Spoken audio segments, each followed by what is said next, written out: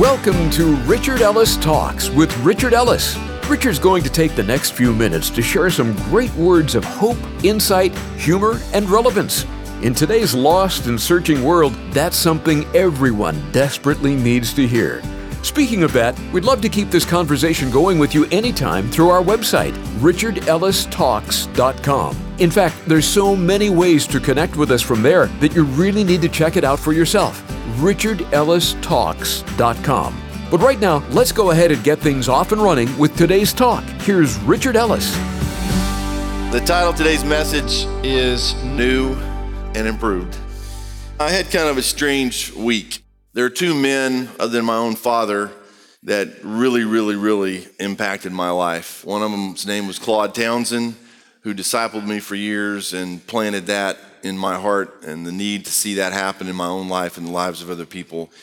And the other was a man by the name of Sumner Wemp, who, it is Sumner. You have never heard me preach, almost never heard me pray, where the gospel was not in the message. And that is all due to Sumner Wemp. At his funeral, a pastor that I used to work for, did the service, who was both of our pastor at the time. And he said, I know what I'm about to say, and I realize what I'm saying. I'm not just saying this to say this. He said, it is possible that in all of Christendom, no man has ever led more people to Christ personally than Sumner Wemp. This man never passed up anyone. You couldn't get anywhere with him. If you were with him and something was breathing or could be breathing, he was going to speak to that person. He would try to raise the dead almost, but he never got over what Jesus did for him. I went to his service, but I never went and looked in the box because my friend was not there. He was 90 years old when he died, and in the last month in a facility, he led 4 people to Christ that just happened to come in the room. He used to throw tracts out windows. He taught his kids how to roll them up. They'd put them in cellophane and drive them nuts, I guess. But, he showed them that if you were driving down the road, you saw a hitchhiker or something, you could hold your hand down and let go of them and the wind would catch it. But if you were driving there on the other side, you had to hold your hand up and the wind would catch it and blow it over the car. I mean, this guy, and you say, well, that's crazy stuff. Years later, he passed some guy on the side of the road, did that. The guy was a little upset, read it, became a Christian, and 4 or 5 years later somehow met Sumner and said, that's how I became a Christian. Right now, he's got a new and improved body. A few days later, I get a call, a friend of mine, family in the church, known brothers and sisters for years in that family, and Mama went to sleep one night, 77, I guess it was, years of age. She didn't wake up the next day. I did see her in the box, and she looked good. But you know what? She wasn't in that box. And because we know that she knew him, we know where she is. And no matter how good they can make you look in the box, it's nothing close to what you're going to look like when you get home. Because it's really new and improved there. But there are some new and improved things down here. And I'm going to go left to right like I try to do. And I'm going to, I got more verses than I got time. So I'm either going to have to read really fast or cut some of this out. But let's start in Psalm 33. Psalm 33:1. Here's what he says. Rejoice in the Lord, O you righteous, for praise from the upright is beautiful. Praise the Lord with the harp. Make melody to him with an instrument of 10 strings. And then this phrase, which I'll read you a bunch of these, he says this, sing to him a new song, play skillfully with a shout of joy. Express whatever it is that's going on inside of you. Find a way to express it. And so for some of you here and beyond, you become a Christian and all of a sudden you hear literally new music and you go, wow, what is that? And then all of a sudden God begins to give you a way to worship him through a new song that you didn't have before. Okay, go to Psalm 40, a few pages over. And you ought to memorize Psalm 40, verse 1 at least. This is amazing stuff. It's in here. If you'll just read it, it's in here. I waited patiently for the Lord, and he inclined to me and heard my cry. He also brought me up out of a horrible pit. You ever been or are you in a horrible pit? And this is what the book says. He also brought me up out of a horrible pit, out of the miry clay, and set my feet upon a rock and established my steps. He has put a new song in my mouth. Praise to our God. Many will see it and fear and will trust in the Lord. Now, you want to know who hates new songs? Dead religious people. Go to Psalm 96. And I'm not even reading you all of these. I'm giving you a sample. But this is a recurring theme in the Psalms. Psalm 96:1. Oh, sing to the Lord a new song. Sing to the Lord, all the earth. Sing to the Lord, bless his name. Proclaim the good news of his salvation from day to day. Declare his glory among the nations, his wonders among all peoples. For the Lord is great and greatly to be praised. He is feared above all gods. For the gods of the peoples are idols, but the Lord made the heavens. Honor and majesty are before him. Strength and beauty are in his sanctuary. Give to the Lord, O families of the peoples. Give to the Lord glory and strength. Give to the Lord the glory due his name. Bring an offering and come into his courts. Oh, worship the Lord in the beauty of holiness. Tremble before him, all the earth. Say among the nations, the Lord reigns. The world also is firmly established. It shall not be moved. He shall judge the peoples righteously. Let the heavens rejoice and let the earth be glad. Let the sea roar in all its fullness. Let the field be joyful and all that is in it. Then all the trees of the woods will rejoice before the Lord, for he is coming. For he is coming to judge the earth. He shall judge the world with righteousness and the peoples with his truth. There's something about that. Okay, go to Psalm 98. Psalm 98, verse 1. Oh, sing to the Lord a new song, for he has done marvelous things. His right hand and his holy arm have gained him the victory. The Lord has made known his salvation. His righteousness he has revealed in the sight of the nations. He has remembered his mercy and his faithfulness to the house of Israel. All the ends of the earth have seen the salvation of our God. Shout joyfully to the Lord, all the earth. Break forth in a song. Rejoice and sing praises. And he keeps going. Go to Psalm 144. Psalm 144, verse 9.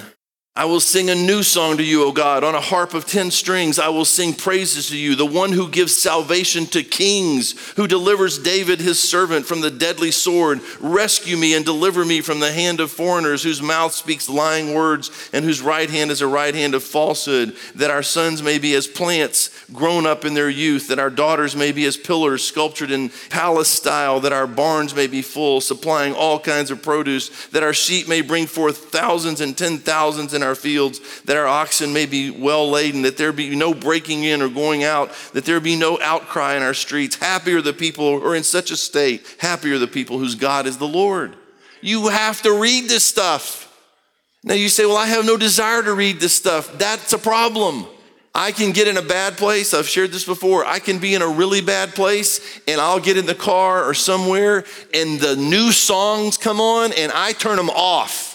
And I get angry or whatever, and I want to go back and listen to some old music.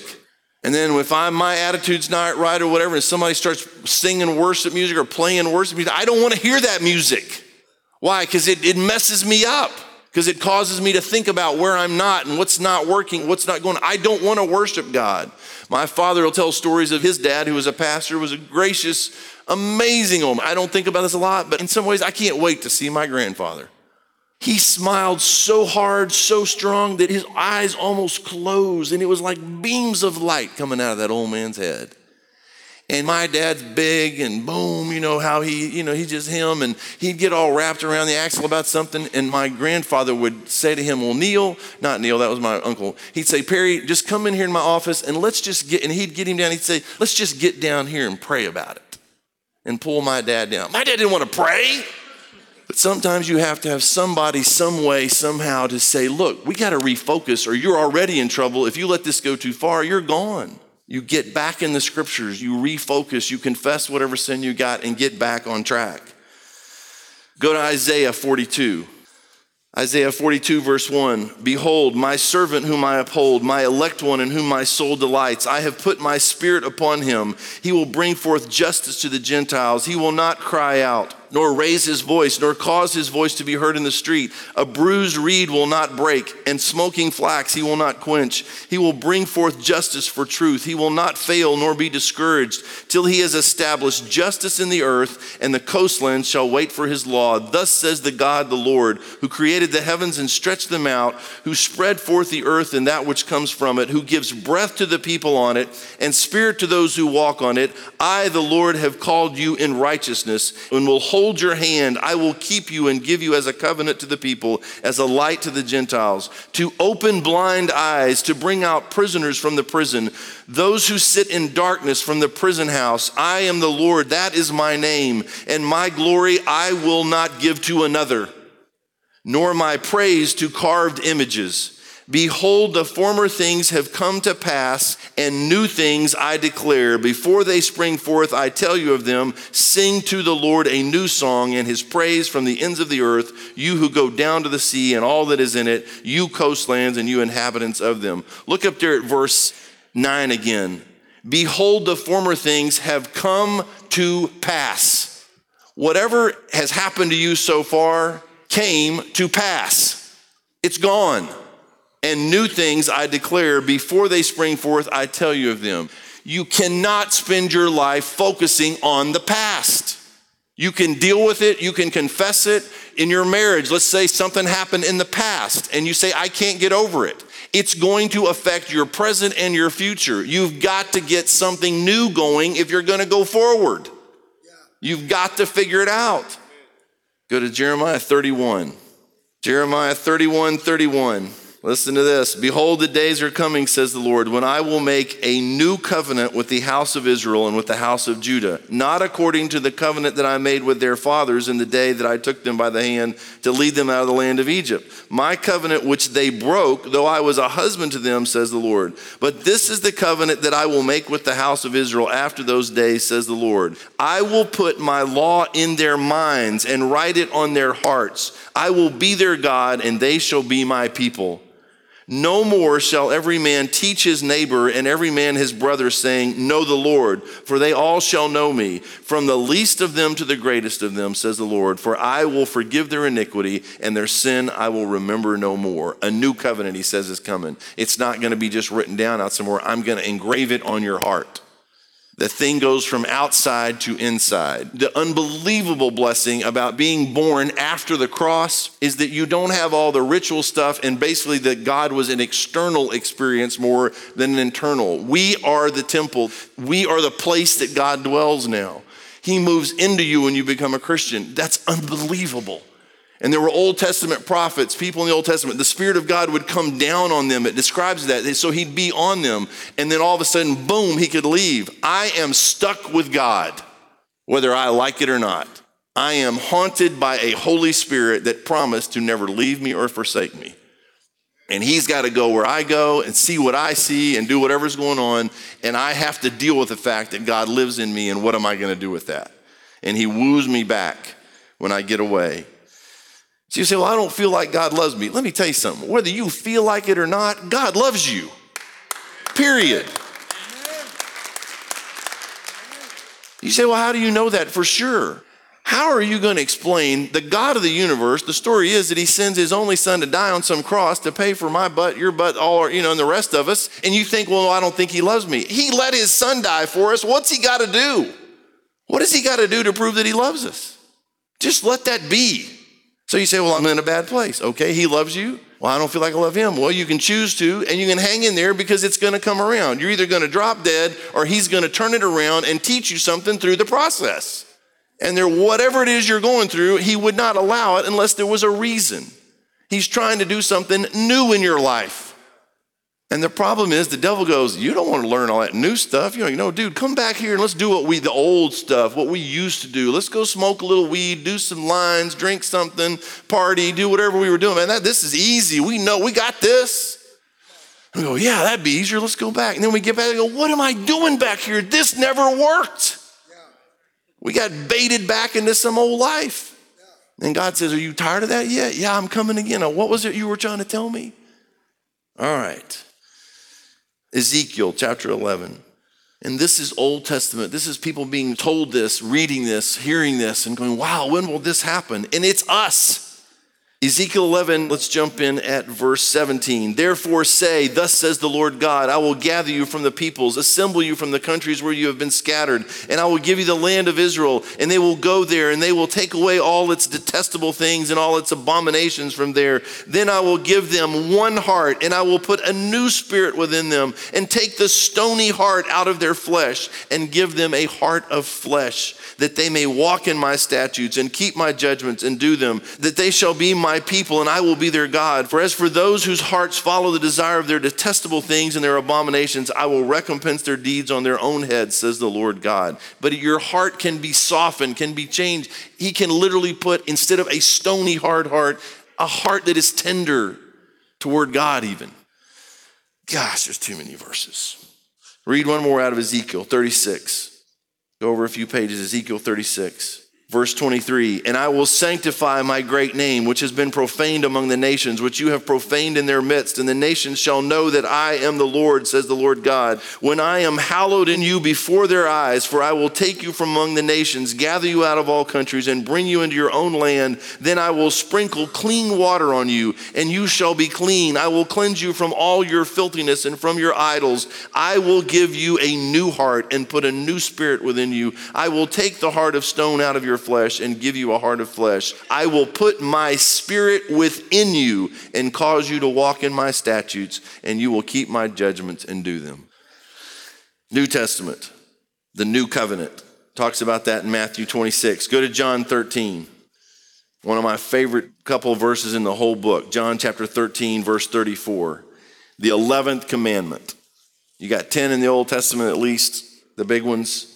And then Jesus says this in verse 34, a new commandment I give to you. You ought to pay attention when Jesus says a new commandment. And what is the new commandment?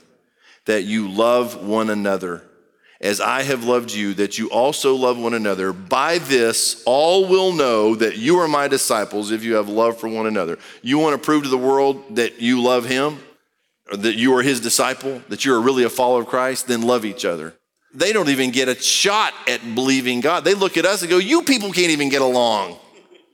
But when they see people who have nothing in common but Jesus, love each other, put up with each other, work things out, cross lines, worship, be a family, they go, wait a minute, this is not possible. If this is what they're doing, they can't do this without God. They must be real followers of God. I want in on that. 2 Corinthians chapter 5. We're almost out of verses. 2 Corinthians chapter 5, verse 17. Now there is a big if in verse 17.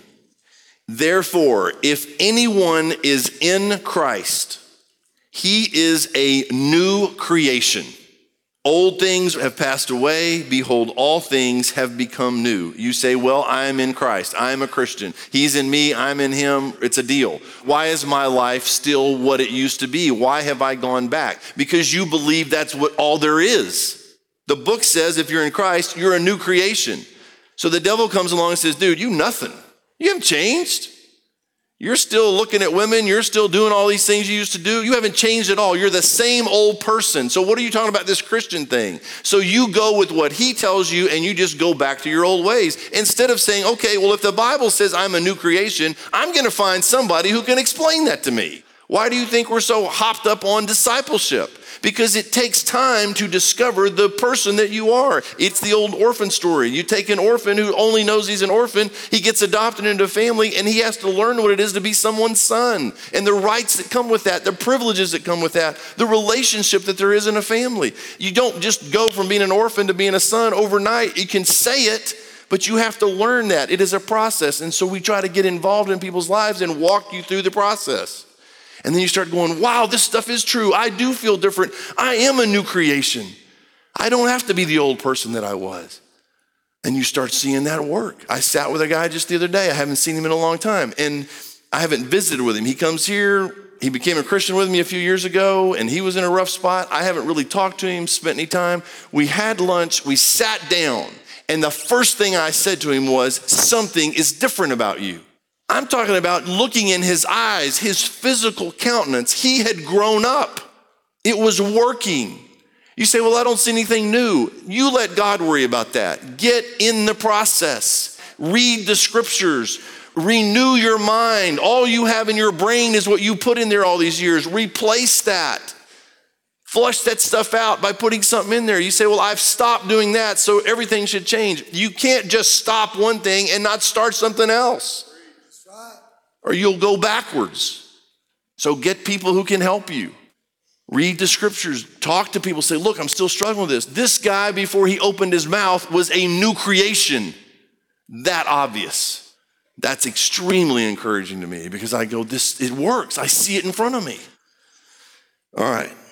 Let's go to the book of Revelation and then I'll quit. Revelation chapter 5. And this is fascinating stuff to me. The whole thing's fascinating. But Revelation 5:9. Now remember I read you all those verses in the Psalms. Even in the Old Testament, they get a new song. But look at this. In heaven itself.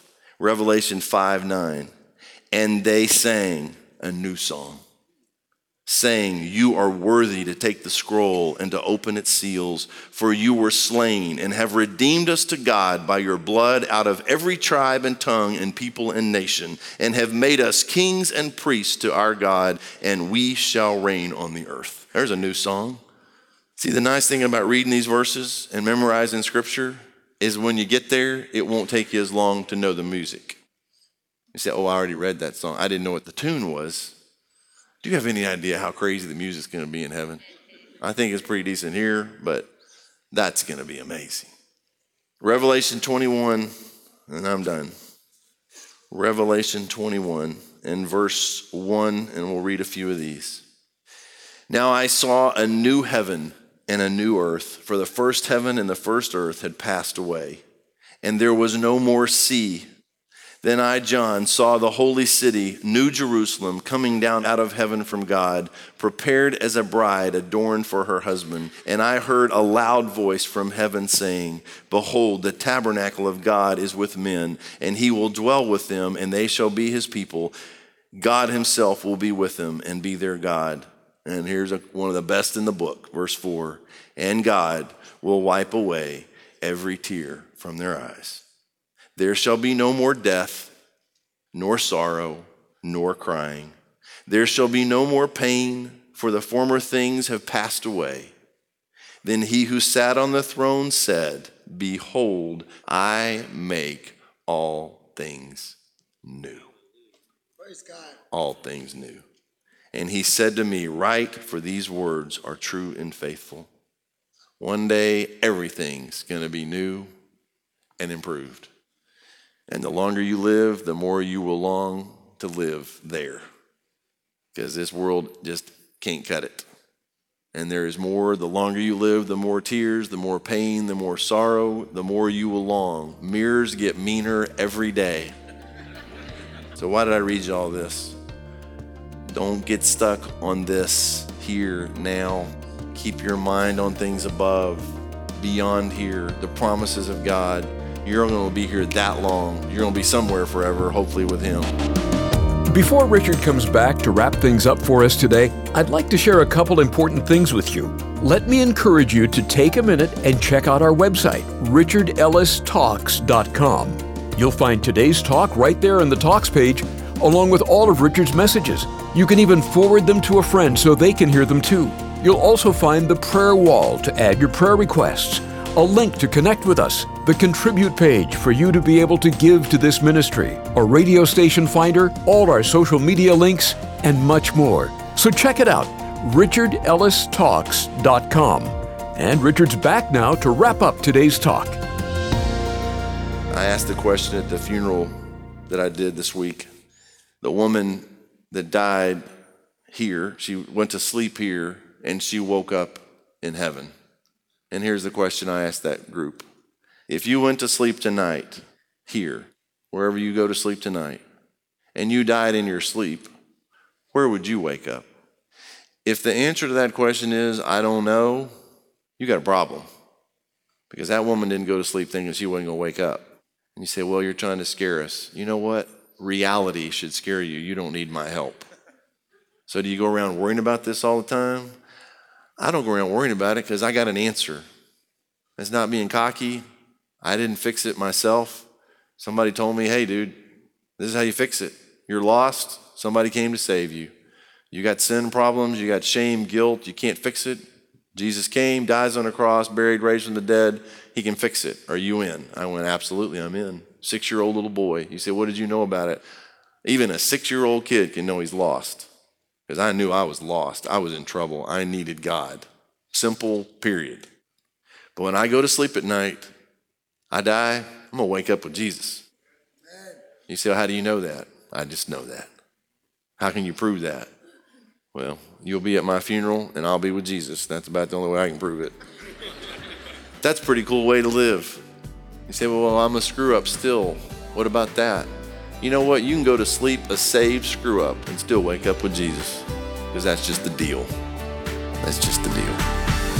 You've been listening to Richard Ellis Talks. We really appreciate that you've spent this time with us, but we want to keep the conversation going with you. A couple of ways you can connect with us is by giving us a call anytime at 855-6-RICHARD. That's 855-6-RICHARD. Another way is through our website, richardellistalks.com. You can email us, sign up to get the daily talk sent to your phone each day, write on the prayer wall where we can pray for you, or even stay in touch through our Facebook page at Talk with Richard. We love bringing you the program every day, but it means even more to us when you let us know how the program has helped you. So call 855-6-RICHARD or connect with us at our website, richardellistalks.com. Finally, if you enjoy the program, let us know by your generous support. It would really mean a lot to us. richardellistalks.com. So until next time, have a great day, and thank you for listening to Richard Ellis Talks.